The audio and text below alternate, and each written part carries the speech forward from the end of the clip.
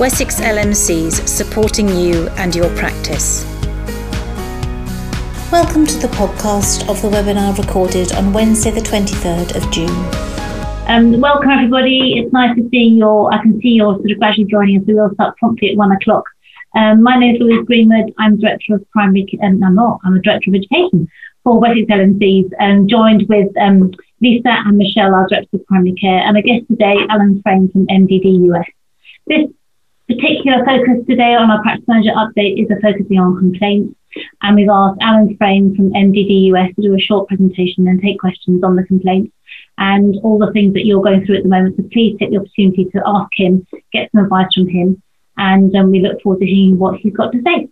So Alan, I'll ask you to share your screen and hand over to you. Thank you. So you can see there the title.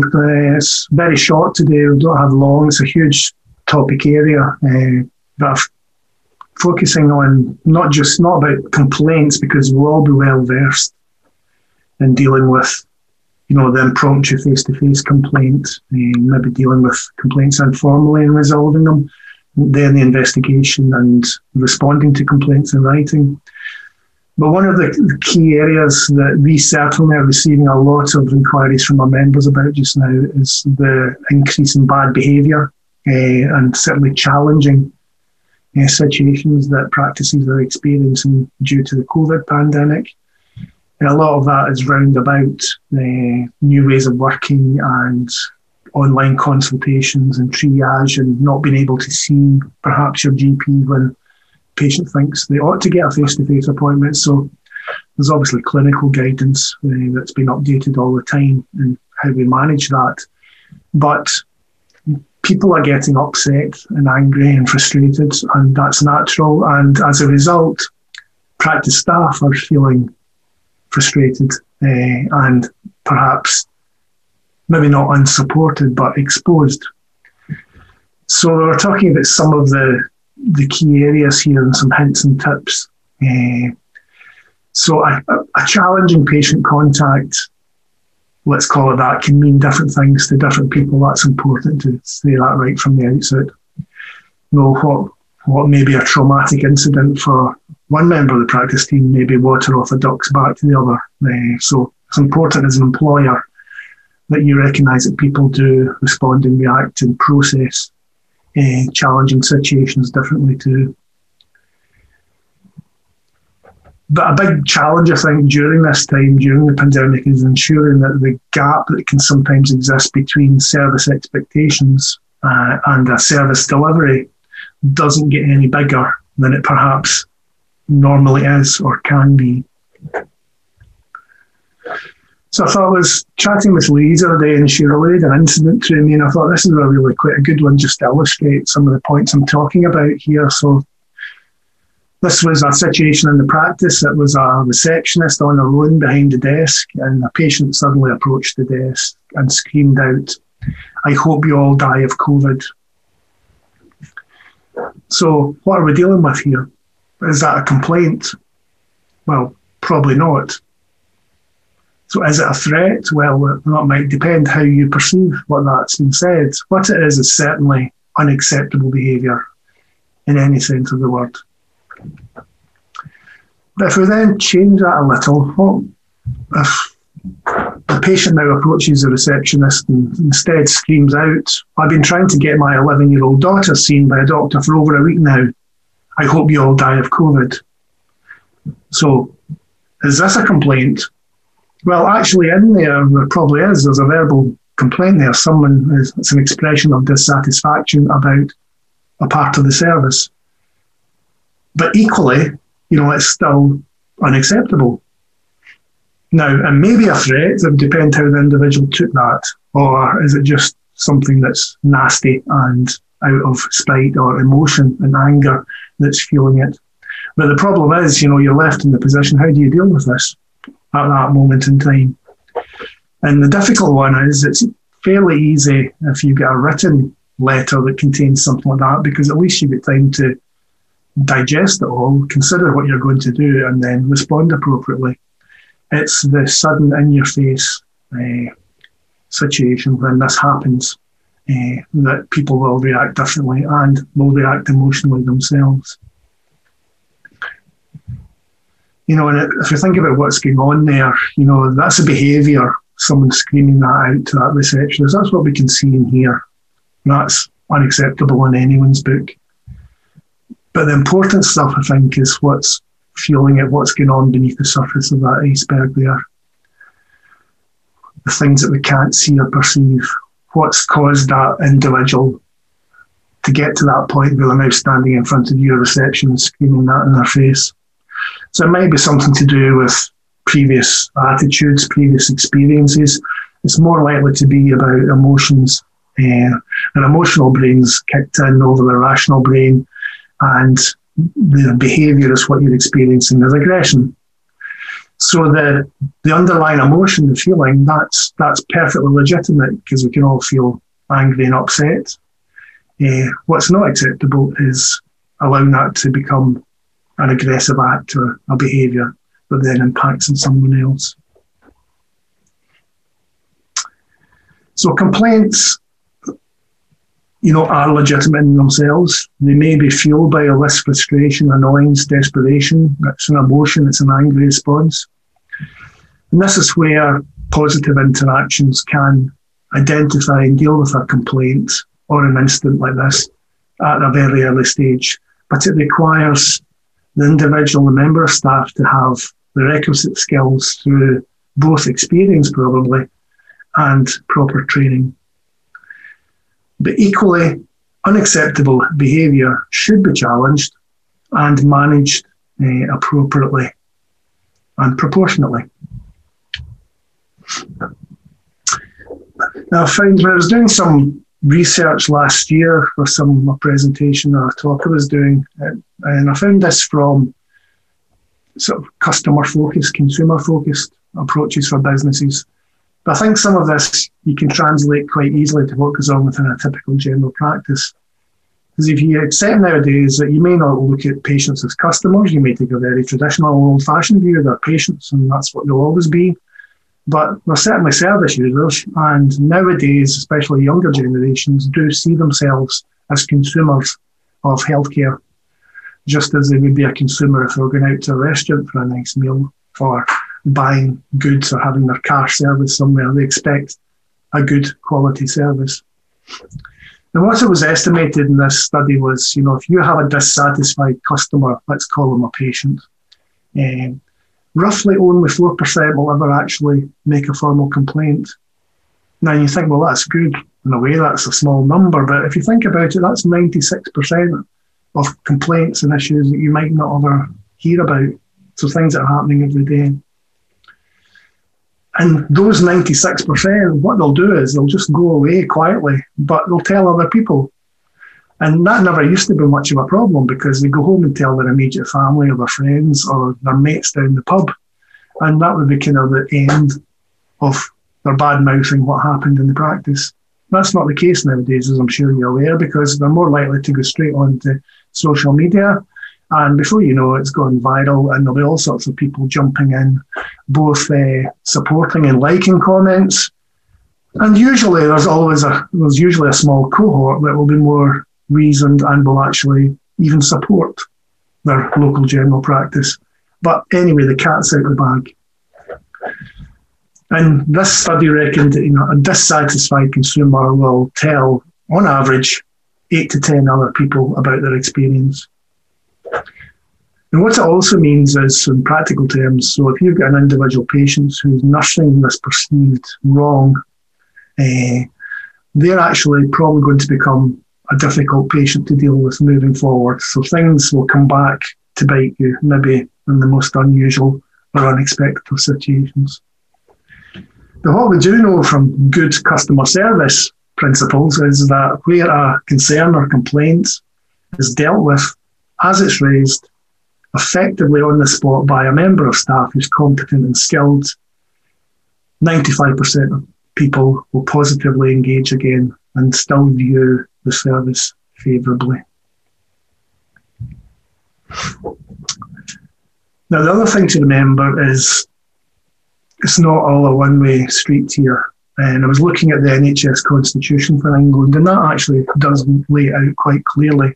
So while they are expected to manage complaints, to listen to comments, maybe make allowances in certain situations, it's a partnership. And the constitution does make it clear that the public, patients have their own responsibilities as well, that you can see in the screen there. And the second paragraph, it's about treating all NHS personnel and other patients with respect, and things that are unacceptable, that's violence certainly, causing nuisance or disturbance in the NHS premises, they could well result in prosecution because those are often criminal acts. And it's about, recognising that being abusive in itself or resorting to violent behaviour might actually result in an individual being refused access to NHS services. Now, that's rare that happens. And it's actually problematic in primary care because if you're an individual that is living in the United Kingdom legally, you are legally entitled to be registered with a primary care practitioner. That's not the case necessarily with hospital-based services. So it means there's this cohort of patients out there that are bouncing around from practice to practice, being struck off practice lists, but they have to be taken on somewhere else. So it's a problem that's been moved about. So it's not as clear-cut or as straightforward as it may seem. And as I say, I'm kind of jumping through huge topic areas in itself here, just to sort of give you a flavour of some of the issues. And this is one that, we get a lot of calls about from practices. It's usually following an incident that's happened, and there's been some quick discussion or quick meeting has been set up, and while everyone's still quite raw and emotional, a decision's been made, sometimes by a practice manager, sometimes by maybe a senior partner, but a decision's quickly made to remove the individual from the practice list, and they're told so in no uncertain terms. And in fact, sometimes with known practices go further, they don't just remove the individual, they remove their entire family. Now, the problem with that is, that's going to be open to challenge, and that individual still is entitled to be registered somewhere. So there is a process for, stopping contact, for ending a relationship between a practice and a patient. And some of the important factors that should be considered before taking such action is what you can see in the screen there. Is what you're doing, could it be construed as being discriminatory in some way, perhaps under the Equality Act? People will use protected characteristics very readily nowadays to claim that they've been discriminated against on the grounds of one of those protections. Another thing to take into account is just what's happened. Is there an element of effect of illness that's maybe causing this individual to react in ways that are out with normal for them? Is it just basic anxiety and fear in the patient themselves? People react in strange ways when you're put under stress and your fight or flight mechanisms activated. And what you often see in situations like, the one I described at the start is, once that individual goes away and calms down and thinks about it, and if there's any decency about them, they often will come back later and say, look, I'm really sorry, I've got to apologise for my behaviour. I was bang out of order. It was because of blah, blah, blah, blah. And the other thing, the third string is, if you're thinking of taking an immediate action against someone, are we doing it because it's to be punitive, or are we doing it because, we have a legitimate grounds for concern or duty of care to our staff as an employer, for example? Now, you can immediately remove an individual from a practice list, but there's really only one set of circumstances that you can do, and that's when there's been probably actual violence on the premises, or there's been, a severe threat levelled at a member of staff or individuals within the practice. But there's still a process to go through, because that individual still has to be informed in writing. They have to be signposted to what they need to do now in order that they can contact a local PCT or whoever it is that would reallocate them to another primary care practitioner. And what we always say is, before jumping in, by all means phone us and tell us what's happened, but we would rather you didn't phone us and tell us that you've already booted the patient off the practice list, because that's now taking steps to retract everything. So have you considered things like remediation, setting up a face-to-face meeting? Certainly what you should be doing is putting it in writing, sending the individual a letter or other communication that leaves them in no doubt that what happened is entirely unsatisfactory. And if there's any repeat, the sanction will be A, B, C, whatever it is that's open to you. There's also a kind of stage before someone is removed from a practice list, and practices sometimes find this works well with certain individuals, is you still write to them, you still tell them what's happened, why it's unacceptable, and for them to continue to be a patient and to access your services, you will require them to enter into a behavioural contract, which will be drawn up and then agreed between both parties. And all this is evidenced. Every step of the way, whatever you do when you're taking these kind of considerations, is document it, evidence it. Every informal discussion, anything that's discussed in meetings about it, formal decisions that are made, communications, letters, dates, keep everything succinct so there's a clear audit trail. Because balancing this in a typical practice, it's an employee-employer relationship as well. Remember, the partners are the employers, if it's a traditional partnership setup. There is a legal duty of care under the Health and Safety at Work Act to employers as well, because people shouldn't be expected to come to the workplace to be subjected to violence, abuse, and serious threats and intimidation. But it's finding that right approach for the individual, the circumstances that's appropriate to what's happened. And doctors as well, because it's likely to be the doctors that will be the partners in your practice, they also have to take cognizance of what the regulator says, the General Medical Council. So it's not just about the practice severing ties with a patient, it's a doctor ending professional duty, the relationship with the patient as well. And good medical practice from the GMC is quite clear about this. You should only end this professional relationship where the breakdown of trust between the doctor and the patient means that the doctor cannot continue to provide a good level of clinical care to the patient.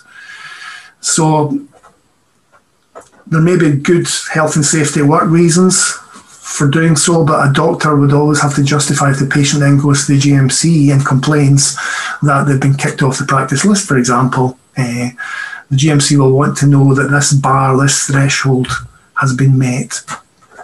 And they're quite serious about it because in that guidance, they finish by saying that serious or persistent failure to follow this guidance will put the doctor's registration at risk. I'm not sure how many doctors think about this or know about it, and when these kind of situations arise or decisions are being taken. So that's a fairly whistle-stop tour of just some of the issues there. I think Louise is going to talk about, or maybe get some plans to develop a workshop, a Zoom-based workshop for later in the year.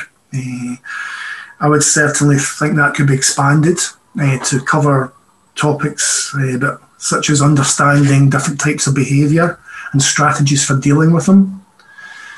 Perhaps something about managing patients' expectations through positive use of communication and the different opportunities and channels that you could use for that. About actually planning for positive patient interactions while anticipating that things may go wrong and what to do about them. And also then a bit about actually practical steps for managing unacceptable behaviour. So that's really where I wanted to leave this with the presentation today, but obviously quite happy now to open it up to questions, and I'll do my best to sort of answer anything I can and go away and think about anything I don't know about. So. Thank you, Alan. That was really interesting. We just have one question in that Lisa's already answered. Just have you got any helpful templates for behavioural contracts? And we have one on the LMC, but do you have any other information that you can send us that we can send out to the people on the webinar today that might be helpful? No, we haven't. It's not an area where we would be as prescriptive as giving a template for a behavioural contract. That's more of an employer's duty of care employment law situation. So use ours is the answer to that, because we have fun. So that's lovely. And just one thing, because we are running out of a little bit of time. One of the things you mentioned was people used to just tell their neighbour, which is a couple of people. Now people go online to complain. Have you got any advice with dealing with online complaints about the doctors, the reception staff, the nurses, the practice in general? Because that is a question we get coming up quite often. Yeah. Well, first of all, you could choose to ignore it. A lot of practices do, because, people will see something, and quite often, as I mentioned earlier, you'll get other patients jumping in actually in support. So I guess your initial approach should be, well, do we want to know about this stuff, or are we going to ignore it and hope we don't find out about it? If you're made aware of it, because patients often do tell you, actually, have you seen what's been posted about you on Twitter or Facebook, or if you've got your own social media presence, something might actually be posted as well. So you could choose to ignore it, or you could respond to it. Our advice is not to get sucked in to the actual essence of what's been said, even if it's quite offensive or blatantly untrue. We would always suggest just responding in a professional manner, noting that the issue has been raised and letting the individual know that the practice operates an open complaints procedure, and signposting them how to access that and encouraging them to use that, and just make it clear that you're unable to resolve this or get into discussions on social media about the issue. It's difficult sometimes, especially if some of the things that have been posted are quite offensive. Of course, no, absolutely. And you may have seen in the primary care bulletin this week that collections of complaints are starting again from the 9th of August. And this is a mandatory data collection. Practices are to submit their returns on the 30th of October. But also they're saying there's going to be some facilitated workshops run by NHS England, and there's an email address for people to sort of contact if they're interested. And as Alan mentioned, we're going to run one on the 12th of October, so put that date in your diary if you're wishing to follow up some more. And if you've got any more anything you particularly would like us to cover, then just do let us know, and we will do our very best to do that. So thank you, Alan, that's been really useful. It's a difficult time. People are very tired and they're sort of overwhelmed with all the stuff coming in, and the patient complaints seem to be absolutely ramping up, and dealing with the complaint whilst dealing with the emotional effects, exactly as you said, is quite challenging for us at the moment. So thank you very much, and hopefully we'll see you again in 12th of October, if not before. Thanks, Alan. Thank you, pleasure. Thank you. So I think we're going to go down. Michelle, we've been having Wi-Fi issues. Are you okay now? Okay, that's fantastic. Otherwise we can come back. So I just got a couple of things to update you on. The first I wanted to talk about was the GMS1 form, and there's going to be some changes to this. So this is around the blood and organ donation preferences, and practices may have been collecting this information and uploading it to Open Exeter. So just to highlight that this is going to change from the beginning of September this year. The Open Exeter element is actually being decommissioned. So practices will need to amend any registration forms to not continue to collect that information. A new GMS1 form is going to be issued, and we do hold information on our website around a registration template suggested. I think it's an example. So we'll make sure that that's updated as well. I believe it's to do with, in May 2020, organ donation moved to an opt-out process, and actually practices can't do anything around that. That's patient's choice to opt out. So I believe that's why this is being decommissioned. So just be aware and from September to update any registration forms that you have.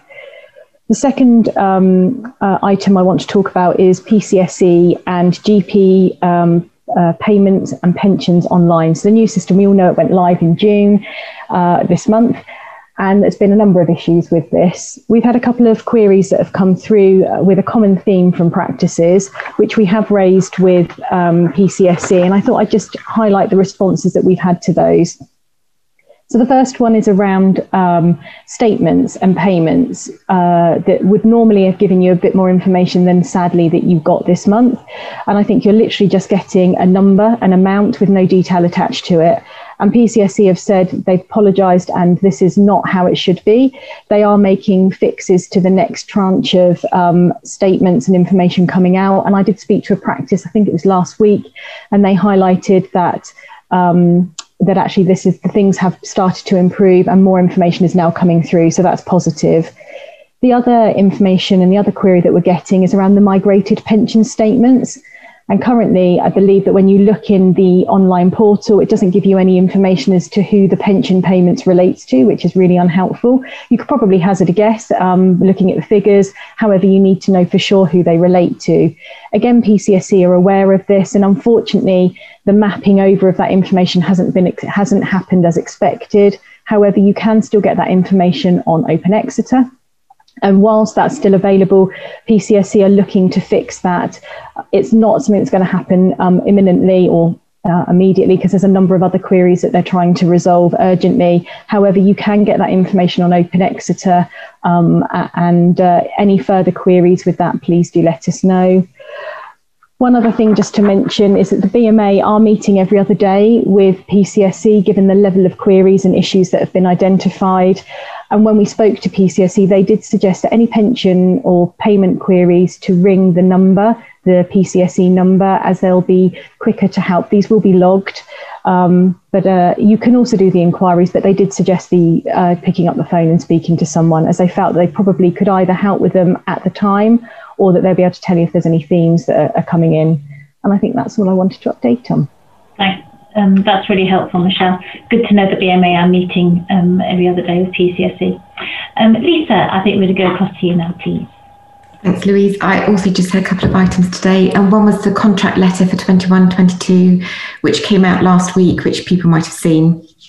But I just wanted to summarise the bullet points, the main areas that they've highlighted. So they're extending the funding for the PCNCD time to remain at a full-time equivalent from July to September, and that's for those participating in phase 2 of the vaccine programme. It does specify that it may be used for enhanced management or support capacity. Then, as I'm sure you're all aware, there are 2 voluntary enhanced services that they're also offering out from the beginning of July, 1st of July. One is a weight management service, which is being funded at £20 million nationally. The other one is a long COVID service, which is attracting 30 million nationally. So just a quick summary of both. Weight management, and we're waiting for more information on both, but weight management, as we know, those who are obese are likely to be more at risk of the consequences of COVID. So they are trying to encourage a proactive approach to the identification of people who are obese. So there is an incentive there to engage with patients and work with those who are keen to make behavioural changes. And that would be referral to weight management services, and there's a reference to developing digital weight management services in the letter, staff training, a practice protocol for the support and identification of patients, an obesity register, and patient support and referral. And that is costed £11.50 per patient living with obesity, who's referred to the weight management service. Payment's going to be capped, but can be reviewed by commissioners, and payment will be made quarterly. So that's that one. And then the long COVID service focuses really on education and training, knowledge of local pathways, coding, trying to look at practice plans to reduce inequity of access, and self-assessment and declaration to qualify for payment. And that declaration will look at workforce training, how local pathways have been embedded, data coding, and the access. So 75% of the payment will be on sign up and will be paid monthly. 25% will be on a satisfactory declaration, and that will be based on the 1st of January 21 list size. We're reviewing both of those as a team, and as I said, we're waiting for a bit more information, but I think it would be fair to say that the GPC has flagged up some concerns, particularly around the workload associated with the weight management service. So we'll look at that in a bit more detail and perhaps pick it up again. Lisa, can I just butt in? So there's just a question. Is there a sign-up for these enhanced services? We haven't seen anything. No, we haven't seen anything yet. So we will keep an eye out for it, but we haven't seen it. Okay, thanks. It's interesting because they're due to start in July and there's no sign-up process, and we've only got a week, haven't we? So if that. But. Yeah. So the second item I just wanted to touch on was the mandatory vaccination for those deployed care homes. So, as we all know, people living in care homes have been particularly impacted by COVID and particularly vulnerable. So there is a push to sustain high levels of vaccination amongst that population and those who are caring for them. So although around nationally, I think 84% of staff are vaccinated and have had 2 vaccinations, I understand there's huge variation regionally. So they're looking to try and get those rates higher. So this will apply to all CQC regulated care homes, i.e. those providing nursing and personal care. And they're going to only allow entry to the premises to those who can demonstrate a complete course of vaccination, and they're suggesting that will be via the NHS app. There are some exemptions. It will only be indoors. It excludes friends and relatives, those under 18, those coming on site to do maintenance, those providing urgent assistance, and those with medical exemptions as per the Green Book. So those exemptions include people with a previous systemic allergic reaction to the COVID-19 vaccination or any component of that vaccination. But we are looking at those exemptions in a little bit more detail, so we'll try and send out a bit more clarification. They're also saying that there's a 16-week grace period before the legislation will come into force. It was just to raise awareness, and we'll probably post a bit more on that as we hear a bit more. Thank you, Lisa. There's just one comment said that they think the sign-up will be August. So that's possibly a suggestion, but we just don't really know at the moment, do we? Okay, so one more question's come in. Do they have to change the terms of their contract to introduce this? This will be the care home mask exemption for vaccination, I think. Good question. I had a look at the gov.uk guidance earlier on this morning. I didn't see anything around that, so perhaps that's something for me to follow up, see if I can find out. Okay, thank you, Lisa. And just finally, I'm just going to share my screen.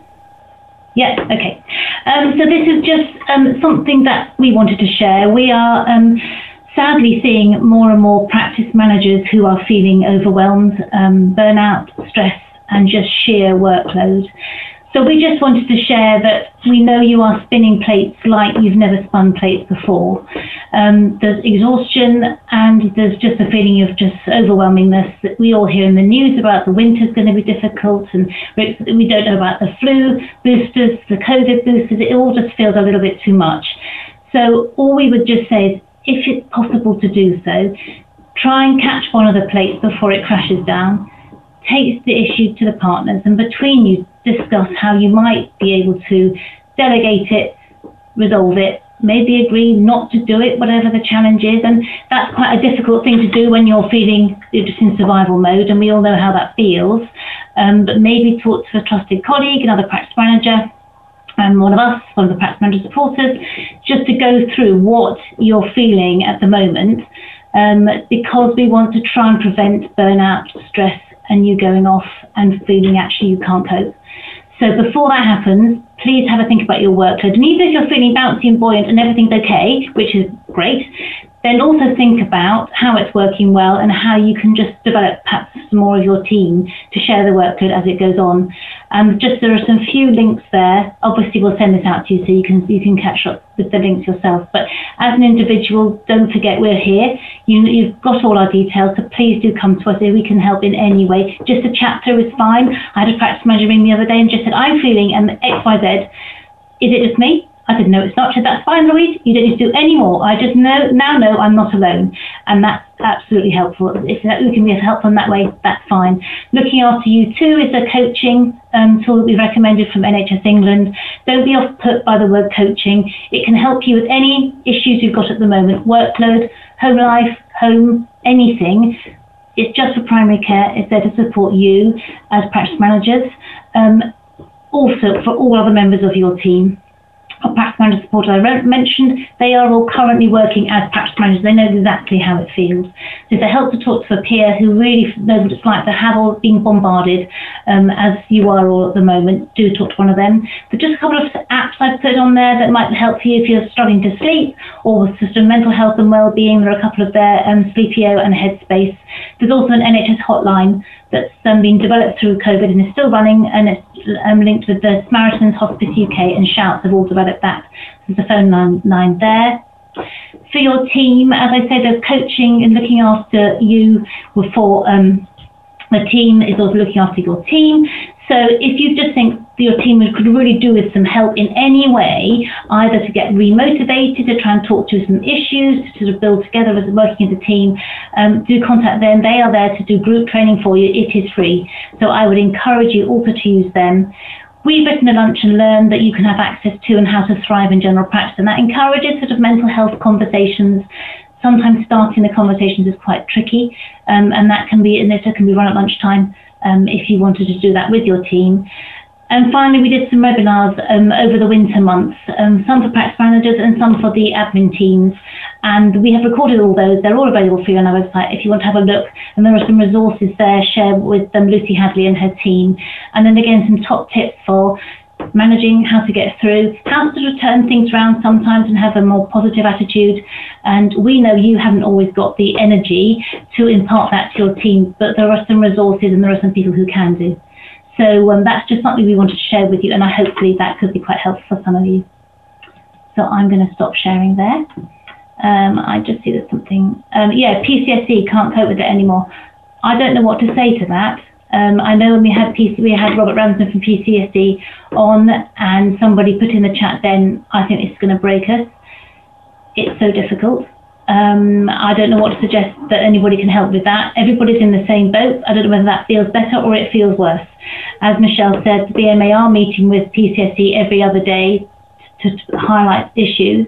I don't know, Michelle and Lisa, if you've got any words of wisdom for our practice managers now, when it feels like it's just a little bit of a straw, isn't it? The camel's back sort of thing. I think it's been going on for so long with PCSE. That's the issue, isn't it? And the issues just seem to mount up and never get resolved. So, yeah, words of wisdom, I don't think I've got any, only that we're here. And if there's any queries that you want to share with us and there's anything that we can help with, we will do our very best to help you resolve them. And if you've got, and I guess I don't know too much about this, Michelle, you might know more than I do, but is there a forum for PCSE for people to put in what their particular issues and they can see what everybody else has got to get to sharing some top tips? So is that something that's happening at the moment?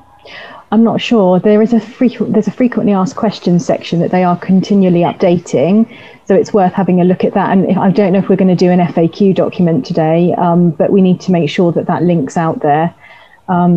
We can set sort of income. I mean, if people think that would be helpful for us, you know, we can sort of host a forum, but it's one more thing to look at, isn't it? And when you're trying to sort one thing out, do you think of getting your head up and trying to sort of look at another forum, remembering where it was and see what the information is and how can we help? I don't know whether that's helpful or not. Lisa, have you got anything that you can add to? I'm really sorry. I think I would just echo what Michelle said. So let us know if there's anything we can do. We are here. If you just want to ring and rant, that's absolutely fine. That would be fine. So just a comment here, and it wouldn't be so bad if they had specific terms of service that they had to abide by. There doesn't seem to appear to be a timescale for them to complete anything at all. Certainly something that we asked PCSE when they came to join us was what I think it was 40 days or 40 working days to respond, and we just said, well, what's your new arrangements and how are you keeping it in touch? And I don't think there are any particular what's the word, quality assurance things, any boundaries by which they have to respond. I think they are doing their best. I think Robert Ramsden came across well actually when he came on the session with us. He didn't pretend it was going to be perfect, and they're doing their best with it, but it's just not acceptable, is it? And we know it's not. If that you said yes, and I don't know what I've suggested now, but you say yes to. But if it is something that we can do with sharing information, then we're happy to do it.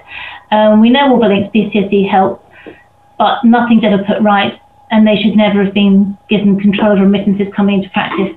I don't think there's anybody that's not going to agree with you on that, and it's far, far from perfect. Yes, it is.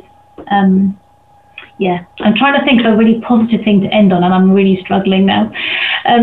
Yeah, we know we're here. We're going to be back in a couple of weeks, and if we've got any more news on PCSE, anything we can get, we are getting Robert back. He did promise, and he is coming back in July. It's just a system we're having to work with. The only good thing, and this is a tiny, tiny, tiny silver lining on a big black cloud, is that we did a pensions webinar just on Monday. Actually, Sue Scott from one of our practice managers supporters was hosting that with Sanderson's accountant, and she did say she saw a pilot in September of what it was going to look like, and it looks a lot better than that now. So that's kind of good.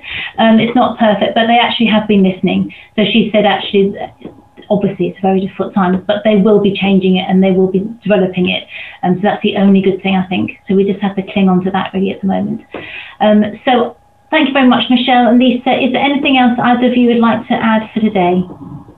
Okay, it's nice to see you all. Thank you very much for joining us, and we will see you all again in a couple of weeks. And we do know we've had feedback from the conference to say this time isn't always ideal for all of you, so we know it's never going to be ideal for everybody, but possibly in September we'll try looking at alternating the days a little bit, so some more of you can join us live who might not be able to at the moment. So it is something we're listening to, and we're looking out for that, and we're going to work through it. So thank you so much for joining us. Bye. Wessex LMCs, supporting you and your practice.